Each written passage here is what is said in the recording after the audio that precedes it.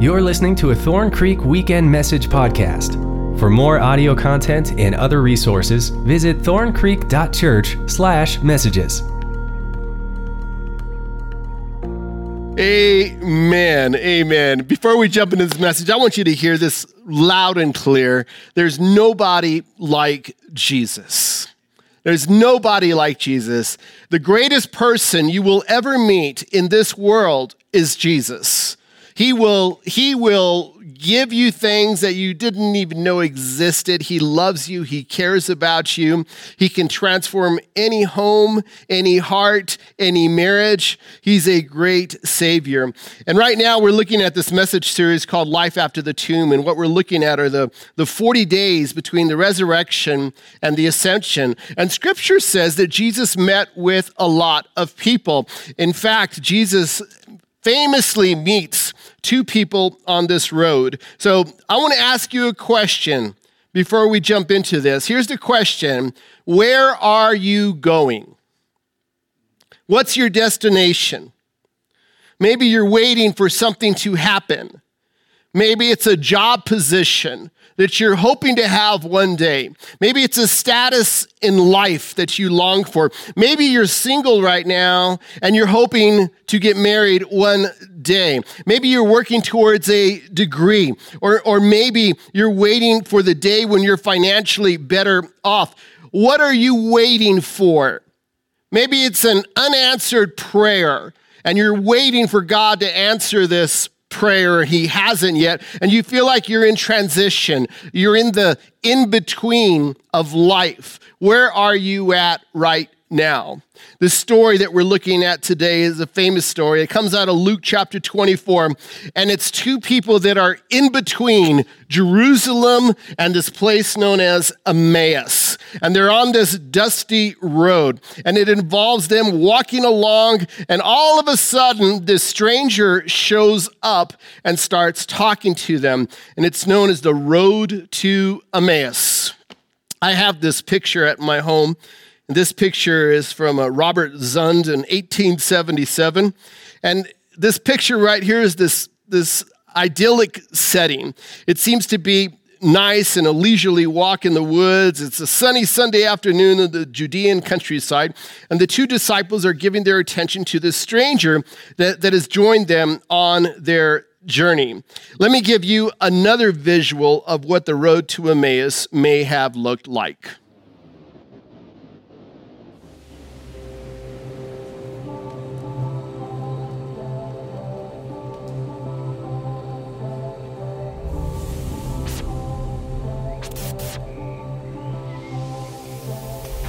Stone rolled away.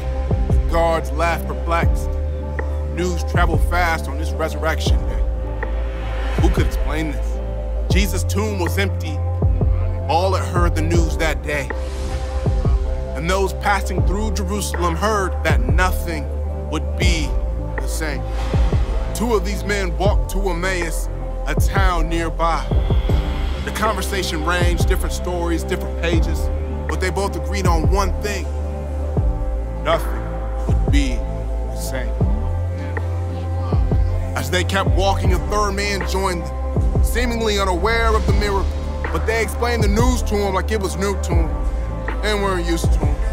And even still, he tried to get through to him. He explained the words of the prophets that only the Messiah could do these things, but the alarm didn't ring. The two men couldn't really see him. This man was the very same king they were describing. And that could have been the end of the scene. But not with Jesus. They sat down for a meal, and only there in community did Jesus reveal who he was to the two men he met in the field. Our past makes so much more sense when we see that he's real. So we walk, we experience God, sometimes blind to the path he has for us.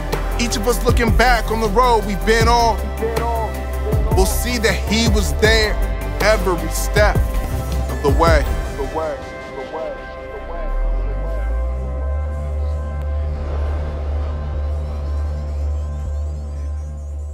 All right, let's jump into this here. Luke chapter 24, verse 13 says this.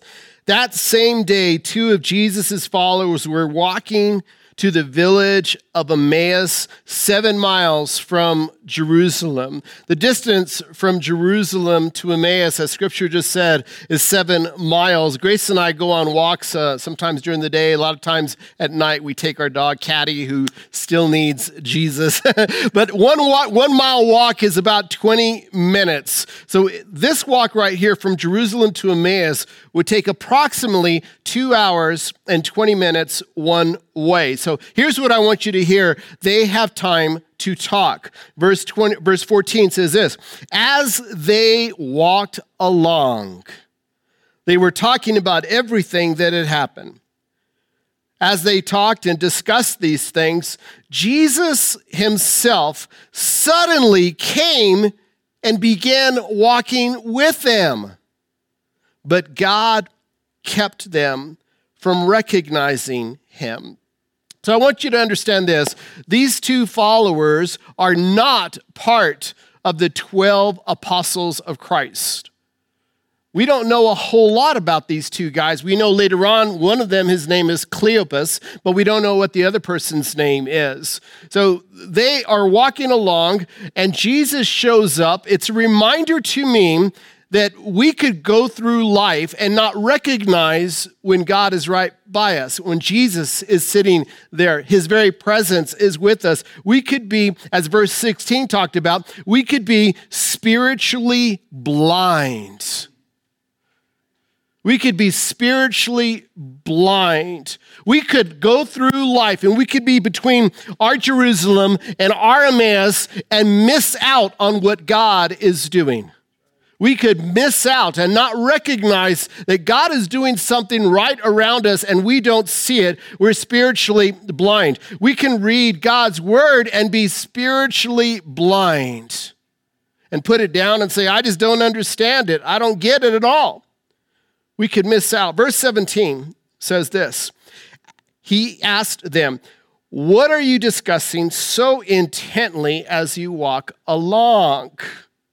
See, Jesus knew what they were talking about. He knew. And he's asking them, so what are you talking about? and Jesus said, as you walk along. They stopped short, sadness written across their faces. And they're about to tell Jesus what they're thinking, what they're talking about. But Scripture says, as they walked along. I really want you to get this. See, sometimes we think the space, the in-between of life is meaningless, or it doesn't count for anything, or there's no great consequences, and you're not expecting a miracle. Here's the truth. These two guys were not expecting a miracle. They were not expecting Jesus Christ, the Son of God, to show up in the in-between of their life on that dusty road. And sometimes, here's our problem, sometimes we could get hung up on the destination. We want to get off that dusty road as soon as possible. And we can get hung up on the destination and we convince ourselves stuff like, when I get to that destination, when I have that job, when I get married, when I move out, or when I get that home, or when I make so much money, and you get hung up on the destination and you convince yourself, when that happens, my life will look different. Everything will make sense. Then I will be happy. Then I'll have all my act together. And then everything's going to be better when I arrive at my destination. I want you to hear this. You are not wasting time. God's not wasting time. God cares about your life between the Jerusalem and the Emmaus. Have you ever been on a road trip with someone who is hung up on the destination? They're on that road trip and they're driving and they don't stop for anything. They don't stop for anything. And you're thinking, are you going to stop? When is the next gas stop? Because I really have to go. And they're just like, we got to get there. And they're just pushing it. They're going as fast as they can. They don't know how to enjoy the dusty road. We can make that same mistake in life. You can make that same mistake. You get hung up on the destination and you forget about, you know what? God is working right now. God is building you up right now. Research has shown that today's generation is hung up on this phrase right here. It's this illusion of perfection. The illusion of perfection is what you see on social media. You see someone's best, their best look, their best life. You see their body and the way the light is hitting them and they look good. And you think, well, when I have that body, when I can get that life, and I'm going to strive for that illusion of perfection. And you miss out on today. See, the problem with the illusion of perfection is you discredit the dusty road. You discredit the dusty road. You convince yourself there's no greater consequences on the dusty road. You need to hear this. God cares more about your journey than your destination. God cares more about your journey along the way than your destination. God cares about the in-between. God was with Moses along the way. See, God promised through Moses this promised land, this place that all the Israelites would be, but it was along the way that Moses learned about God and Moses learned about himself. It was along the way when Moses discovered the God of Israel is greater than all the Egyptian gods put together. It was along the way that Moses discovered nothing is impossible for God. He can even part a Red Sea. It was along the way that Moses discovered God is so big, he could rain down manna from heaven every single day. He discovered, you know what? Along the way I discovered God is so big, he can make water come out of a rock. It was along the way that Moses discovered who God was, who God is. It was along the way. See, your greatest revelations of God, oh, you need to hear this. Your greatest revelations of God will come not from your destination, but it will come from your walk on the dusty road along the way. Your greatest revelations won't come from the destination. It'll come between your Jerusalem and your Emmaus road along the way. Verse 18 says this, then one of them, Cleopas, replied, and he's telling Jesus is saying, what are you guys talking about? And he says this to Jesus, you must be the only person in Jerusalem who hasn't heard about all the things that have happened there the last few days.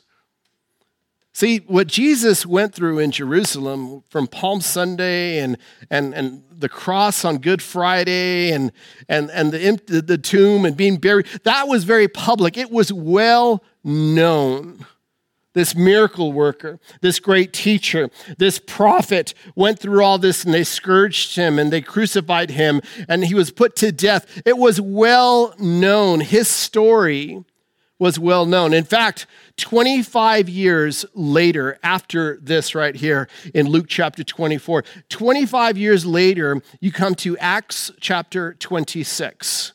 And in Acts chapter 26, you see this conversation between the Apostle Paul and this king named Agrippa. And he's talking to King Agrippa and another gentleman named Festus. And he's talking to them and he tells King Agrippa, you know the story of Jesus. You know it wasn't done. His exact words was, these things weren't done in a corner. And he tells King Agrippa, 25 years later, you know the story. This is public. I love Jesus' response to Cleopas. Verse 19. What things? Jesus asked. That interesting. It's like, why would Jesus ask that question? He tells them, yeah, this stuff happened in Jerusalem, and Jesus is the center. He's the main event. He is the guy. And Jesus tells them, what things? What are you guys talking about? What things? The things that happened to Jesus, the man from Nazareth, they said. He was a prophet who did powerful miracles, and he was a mighty teacher in the eyes of God and all the people. But our leading priest and other religious leaders handed him over to be condemned to death, and they crucified him. We had hoped he was the Messiah who had come to rescue Israel. Did you see that? They're saying, we had hoped he was the Messiah. This all happened 3 days ago. Verse 22. Then some women from our group of his followers were at his tomb early this morning, and they came back with an amazing report. They said his body was missing. And they had seen angels who told them, Jesus is alive. Some of our men ran out to see, and sure enough, his body was gone, just as the women had said. I want you to see something here. Cleopas and his friends, they were not looking for a spiritual savior. They're looking for a political savior. They say Jesus was from Nazareth. He was a great prophet. He was a miracle worker. He was a teacher. And they did these horrible things. But our hope is gone because now he's dead. In essence, here's what they're entertaining, what life would look like without the resurrection. It's the reality that the bad guys won. And in their mind, they're thinking, we're still under the hand of Rome. We needed a political savior, and he's dead. He's gone. We had hoped he would redeem us and save us, be the King David of 2.0, and free us from Roman slavery. That was our hope, but it didn't happen. And when I look at them, I see myself in it. I see us in it, because many times, most of us, when we turn to God because we need a change of circumstances in our life. We turn to God because we say, God, I have this problem in my life, so I'm turning to you, God, to fix this problem. Here's the to-do list for you, God. I'm going to give you my life. I'm going to start going to church. I'm going to give this a chance. But here's your job, God. I need you to work here and here and here and here. Help me, God. Help me with my school. Help me with this test. Help me with this problem. Help me with this friend. Help me sleep at night. Help me with my career. Help me with my boss. Help me with my finances. Help me get a new car. Help me get a new house. Whatever it is, we come to God with a list of problems, and we say, God, here's what I want you to do. And like Cleopas, we have to be careful, because Cleopas said this was the job description of Jesus, to free us from Rome. But Jesus didn't do that. He did way more than that, but Cleopas can't see that. Any Cleopases out there? Do you turn to God with a to-do list? You always come to God as a sufferer needing help. You don't come to God as a sinner needing redemption. It's our human nature. We turn to God as a sufferer needing help, not as a sinner needing redemption. Do you see yourself someone who desperately needs redemption? Do you see yourself as someone who's just like, God, I need redemption. I need you so bad. I'm a slave to this sin, and the end of it is hell itself. I need you, God, and without you, God, I'm doomed. I'm desperate. Do you turn to God with that kind of desperation? If all you want from God is some peace, that's all you'll get. If all you want from God is money, that's all you'll get. If all you want from God is this job, that's all you'll get. If all you want from God is that woman or that man or whatever it is, that's all you will get. Maybe a better question to ask is this: how much of God do you want in your life? How much of God do you want in your life? Our human nature, when we turn to God, like Cleopas, many times we say, God, here's the to-do list, but I don't want you to touch these things. I don't want you to look at my sex life, God. I don't want you to look at what I do at night when nobody's around. I don't want you to look at my lifestyle, God. You understand, God, I don't need you to look at this area. I just want your blessings outside, but I don't want you to change this, God. See, you have a God who's jealous for all of you. He wants all of you. He wants you to know him fully. Fully. Let me ask you this question here. Just ask it a little bit differently. Do you come to Jesus saying, I'm a sinner in need of deep redemption? Or do you come to Jesus saying, I've got problems I need you to fix?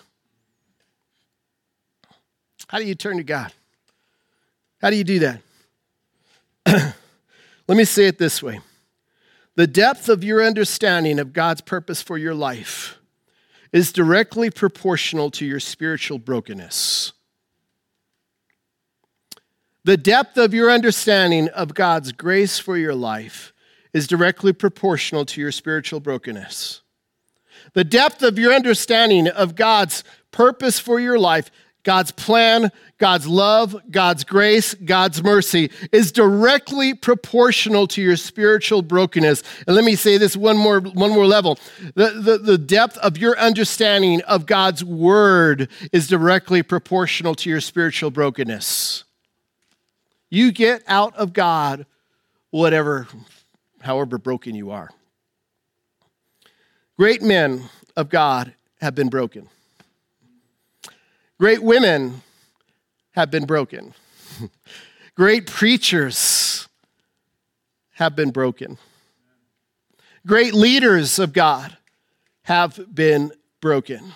Great missionaries have been broken.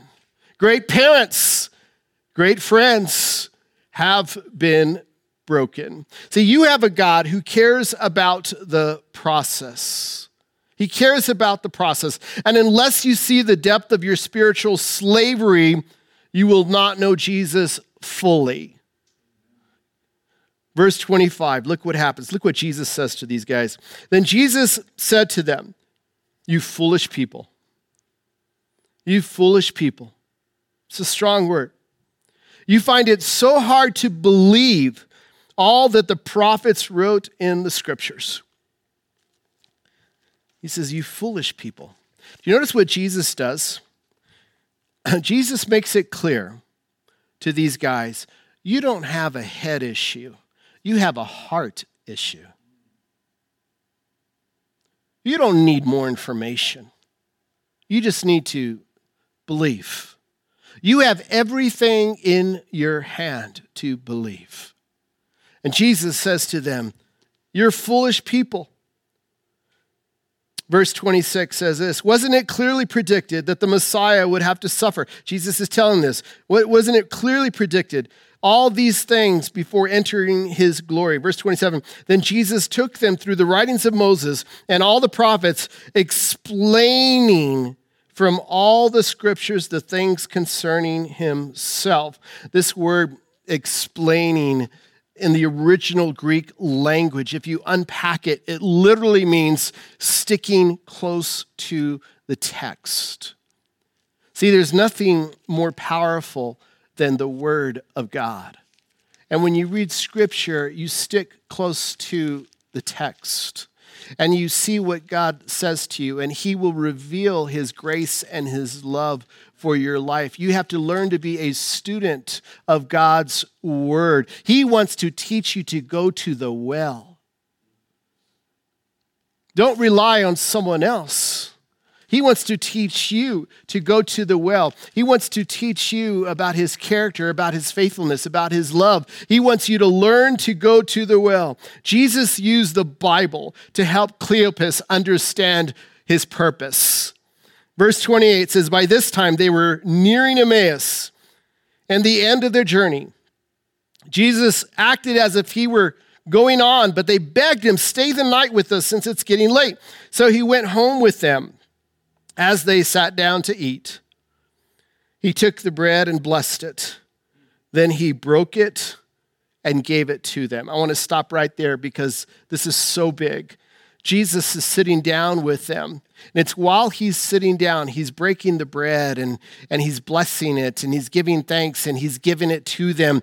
And the only other time that happened in Scripture is during the feeding of the 5,000. When he fed an entire crowd of 5,000 plus people, he had a few loaves. He had 5 loaves and 2 fish, and he broke it and he blessed it. And another time was at the Passover, the Last Supper. At the Last Supper, he did it with his disciples as well. Now, during the feeding of the 5,000, he was showing everyone that he is the bread that comes down from heaven. He is the new manna. And of course, at the Lord's Supper, he was showing his disciples that his body was about to be broken and his blood was about to be shed for the forgiveness of sins, for the remission of sins. And he was about to become a living sacrifice for all of us. And he's doing this again. It's an incredible reminder. Verse 31 says this: suddenly their eyes were opened and they recognized him.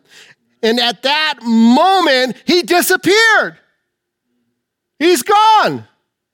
Like, well, he was right here. We know we walked with him for 2.5 hours and now he's gone. What happened?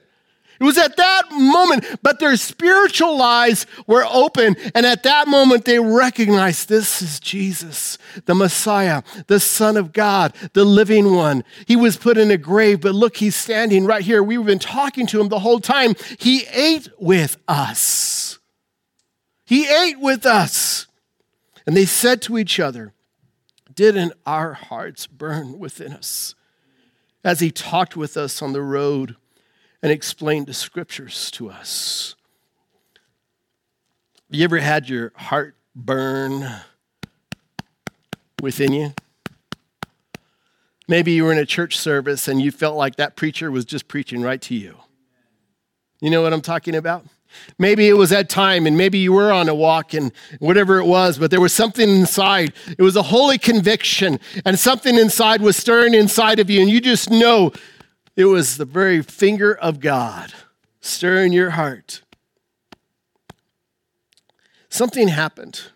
They say, looking back at their time with Jesus, didn't their hearts burn within them as he talked on the road? You know, I want to have this right here.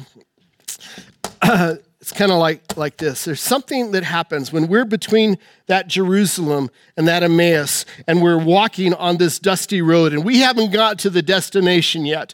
But as we walk along, like Moses, we are discovering God's grace. And there's something that happens when we sit back and we look back.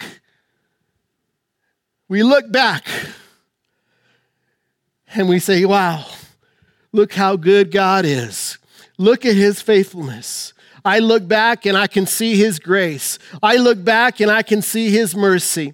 I look back and I can see him working through everything for his own good. Now I understand why that happened to me. Now I can see how God worked through that woman. Now I can see how God worked everything out. Now I can see how God worked through that man. And I have a new understanding of God's grace. A crazy thing happens is you become aware of who God is like Moses, and you discover that time in between was incredibly valuable. In fact, it was more valuable than Jerusalem or Emmaus itself. The destination pales in comparison to what God was doing all along. He's been watching me all along. He's been with me all along. And the joy comes from the walk along the way when you recognized his presence. And it was during that difficult time when you were in that home, in that marriage, in that relationship, in those financial challenges, in the time in between where you saw God moving and you recognize who he is and you fall more in love with him. It's not your destination that's most important. It's not that prayer that hasn't been answered. It's not the place that you hope to arrive that's most important. It's not the breakthrough that you're waiting on. The most important thing that will happen to you is God with you along the way. It's what you learn about God while you wait. It's what you learn about God while you wait.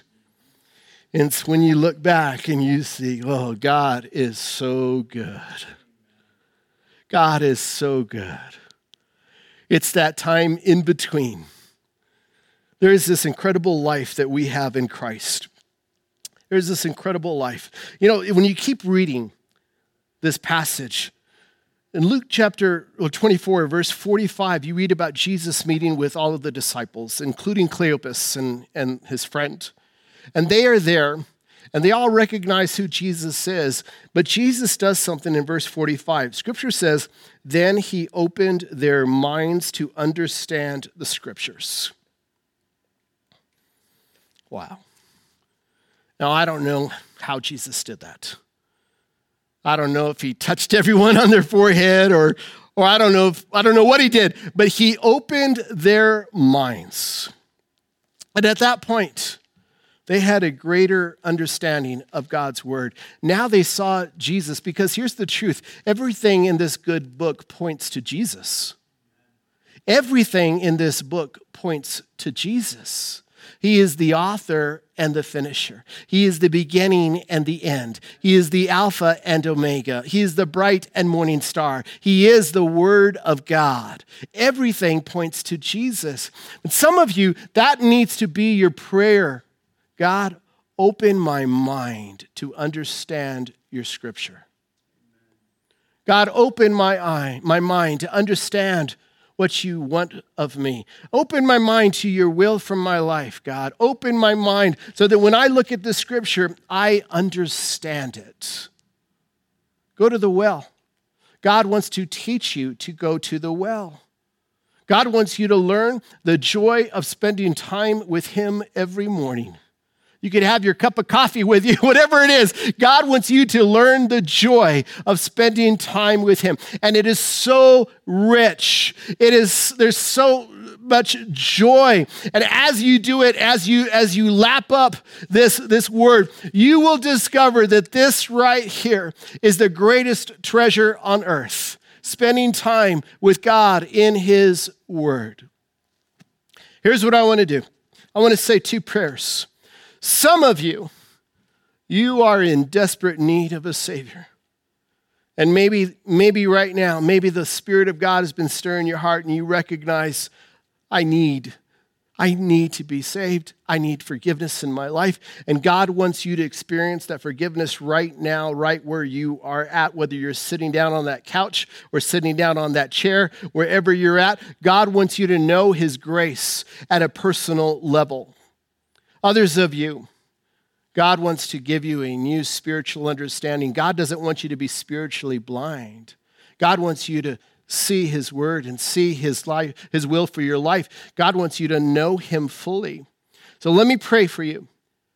And if you're ready to receive Jesus Christ, I'm going to ask you to pray with me this prayer. Let's pray together. God, right now we humble ourselves and we come to you. And if you're ready and you're a sinner in desperate need of a Savior, would you say this? Say, Jesus, I ask you right now to forgive me for my sins. I'm a sinner in need of redemption. Come into my heart. With my heart I believe, and with my mouth I confess. I'm a sinner and I need you, Jesus. I want to become a Christian right now. So I ask you, Jesus, to be my Lord, to be my Savior, to be my God, to walk with me along the way. Forgive me. As best as I know how, I give you my life, my past, my present, and my future. Others of you might need to say this prayer. God, right now, I ask you to give me spiritual understanding.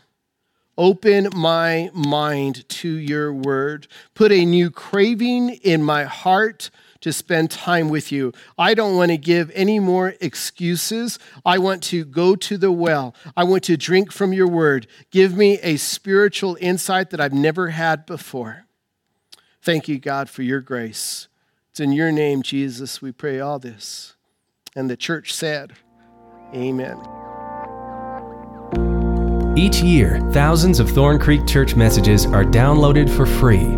This ministry is generously supported by Thorn Creek Church members and listeners like you. If you'd like to support this ministry, please consider making a tax-deductible donation by visiting thorncreek.church/give.